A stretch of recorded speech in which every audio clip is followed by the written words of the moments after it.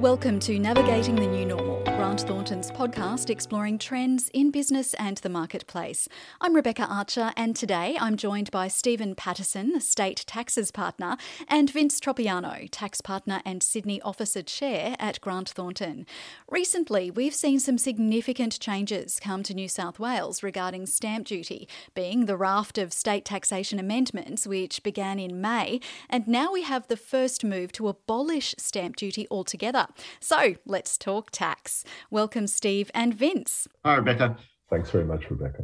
Okay, so there are some big changes which have already started. Can you give us a bit of context? They seem to come in quite quickly. Yeah, sure. So what we're seeing in the stamp duty landscape in New South Wales is a number of things, and the number of changes that happen were actually quite far-reaching, but there's two that are probably strike me as things that people really should be looking at. And that's the expanding the duty base in New South Wales to an acknowledgement of trust and a change of beneficial ownership. I mean, those are the two things which I think will bring many more documents and transactions to be subject to duty where they weren't subject to duty before. So that all seems quite technical. What should people be doing about it? It's all quite interesting. The reason for the changes from the government's perspective is a tax integrity measures. They lost a fairly high-profile case last year, and they've also been seeing some structuring, I think, that they're not terribly pleased with, and these amendments are designed to overcome those and to prevent those from continuing to happen in New South Wales. In terms of what people need to do, I think this is more of a tax advisory or a legal advisory piece, that it's a really good time for the lawyers and accountants out there just to revisit their documents and revisit their transaction structures for New South Wales. It's not necessarily going to mean changes for everything, but I think the one thing that people can, I suppose, assume is that what they did last time, it may not have the same outcome this time around.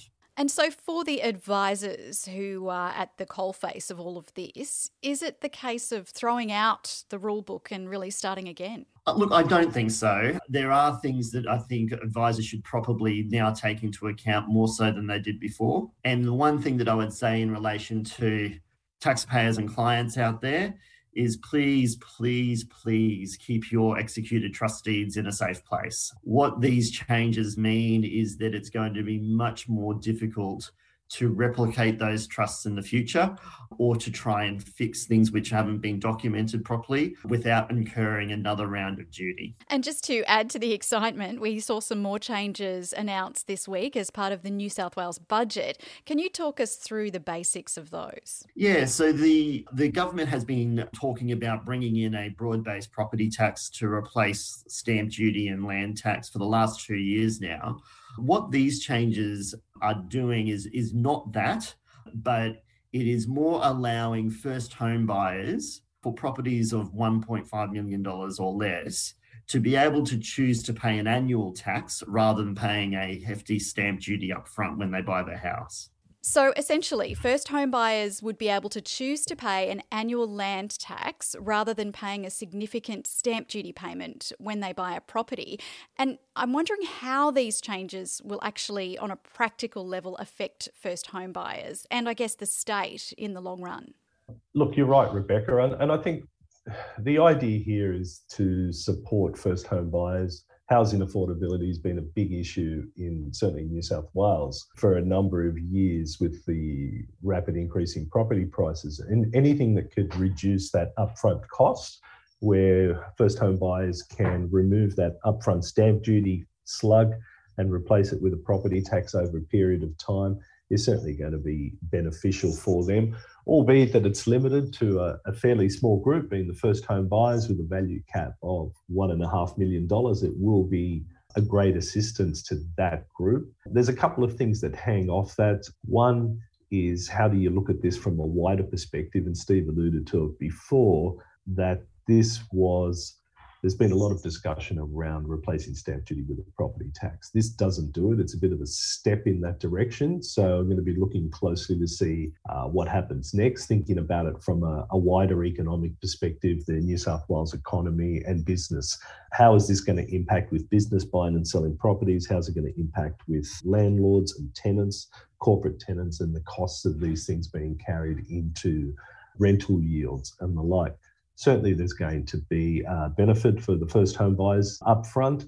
So the questions will be, what happens next? When does this get stretched out in a manner in which the Premier has already commented on what he'd like to do, and how is this going to play out into the corporate market? Steve, what are your thoughts? Look, I completely agree with all of that, Vincent. And as we've been discussing over the last 2 years effectively, is the consequences that this will have on business. You're right, this doesn't do it, but I think it does set up a framework which the much more difficult issues that the government needs to grapple with to actually manage a change from stamp duty to a broad-based property tax really are issues which have been left for another day. And I suspect that other day will be post-election.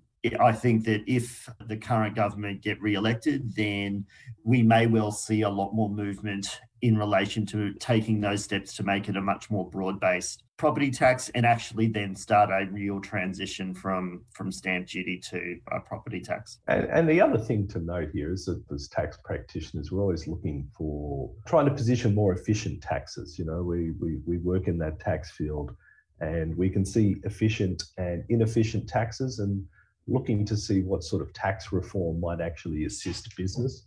So there's a question here as to whether an ongoing property tax might actually be a more efficient tax than an upfront lump sum stamp duty tax or impost, again, from a cash flow perspective, and just simply in terms of an easier way to collect things. So, you know, there's a discussion to be had there in terms of the economic value of these sort of changes. Indeed, and I think that everyone is sold from an economist perspective that a broad-based property tax makes much more sense than a stamp duty. And just even having a look at the budget that was handed down this week, it was in real stark contrast. We had a record stamp duty take last year off the back of a hot property market and rising value. Now that's dampened, but the dampening has meant that there's $4 billion less expected this year than last year. So the revenue at the moment is highly dependent upon a very volatile property market. So what a property tax does is it smooths that out over the long run, which I can only see as beneficial. I'm interested to hear your opinions on how closely you think other states will be watching what New South Wales is doing and how it plays out for potential changes to their own systems. That's a very good question. I think that if we were to start with a blank canvas, that it would be a no-brainer. The state governments would have a broad-based property tax.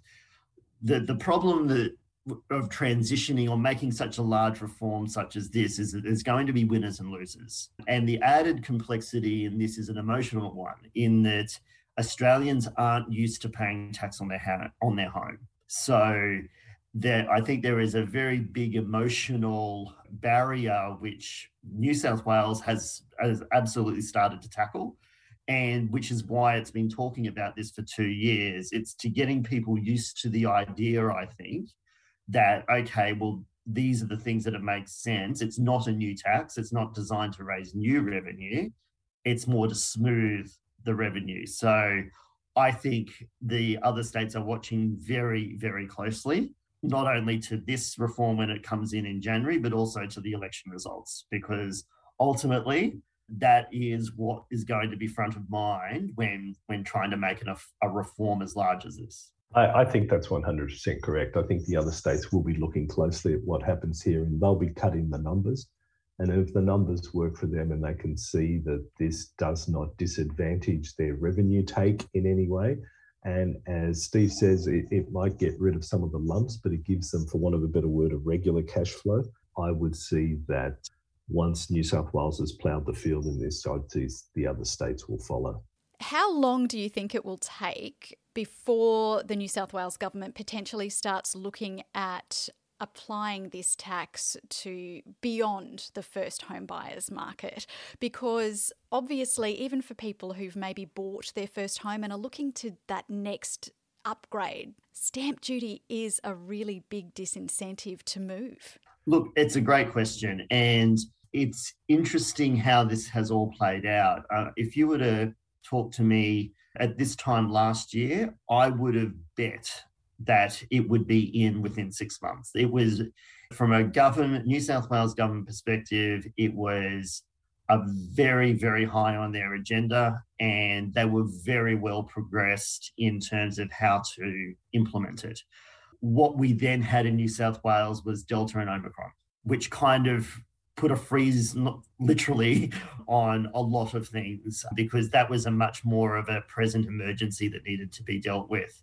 I think now, in terms of timing, the issue is not so much the health issues, it's now they're facing an election. So my betting would be that if they do get re-elected, I think that it may well be quite quick in terms of moving to the next step. I agree. I think it'll be in the next term in Parliament, once you've started this process. And as Steve said earlier on, the Premier, when he was Treasurer, was quite transparent about wanting to push this line.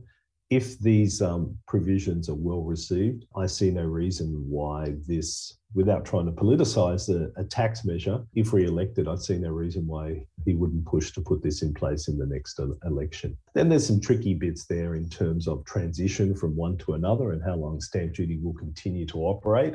And that's where things start to get a bit more inefficient or a little bit messy when you're running parallel systems.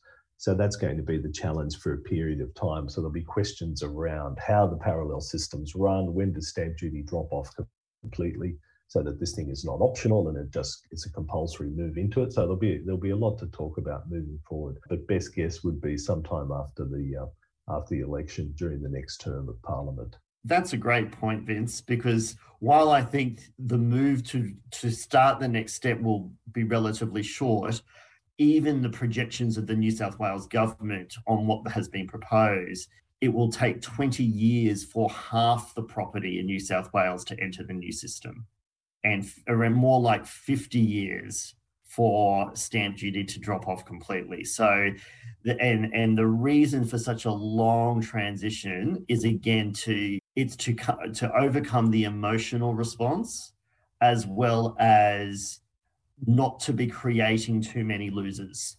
And the government's, I suppose, answer to that is to have an extremely long transition period. But compare that to the ACT, who was actually already halfway through their 20-year transition period. So, but theirs will only be 20 years. So that's the biggest dilemma I think governments will have, is not to be creating too many losers along the way. Just given those timings, it strikes me that perhaps this is something that should have been tackled well before now. Is reform on stamp duty long overdue? Oh, absolutely. The last time that this came up was the introduction of GST, and the states and territories all agreed to abolish a whole raft of stamp duties, which they largely have done, except land. So that was seen at the time to be just too big a leap. But that it certainly has been discussed. Again, it's this emotional connection that Australians generally have to the home and how it's taxed is the one that's been, I think, the hardest to overcome. I think, Rebecca, the answer to your question is reform on pretty much any area of tax is long overdue. It seems to be a common conversation that there's so many areas that need to be looked at and reworked. And as Steve said, stamp duty is certainly one of them, but there hasn't been anything like this since the GST days. But certainly this is an area that does need to be looked at, and it's become more and more painful as property prices have increased. So it's a positive that it's being looked at this point in time. It is interesting. I know that before COVID hit, there was a lot of talk about things like the company tax rate, and whether that needs examining. And it just completely fell off the cliff because we had other priorities to deal with. I think it's going to be very interesting to see whether this reform that's been announced in New South Wales is a bit like the canary in the coal mine, where you'll start to see other things falling as well from here, and governments looking at, well, let's get back to that agenda that we had before we had this global pandemic on our plates? I think the challenge is with that, and that's right, that would probably ideal, but I think the challenge we have is recovering from the last couple of years. Both state and federal governments need to pay the bills in terms of some of the expenditure over the last few years. So getting into reform, which might in itself lead to reduction in tax revenue, is going to be a bit challenging at this point in time. Having said that, we still need to work to make a more efficient system to encourage business as much as anything. Well, Vince and Steve, thank you so much for your time today and your expertise on this issue. I wonder if people are looking to contact you, what's the best way for them to get in touch? For me, certainly LinkedIn is a great way. When anything comes up in terms of a change or things that I know are going to be materially or interesting for people, I make sure that that's all posted on LinkedIn. So a connection on that, we'll get that immediately, but also just contacting us through the firm would also work equally, I think. Yeah, that's right. LinkedIn, all our contact details through Grant Thornton, through the website as well. We're not hard to find. If you liked this podcast and would like to hear more, you can find and subscribe to Grant Thornton Australia on Apple Podcasts or Spotify.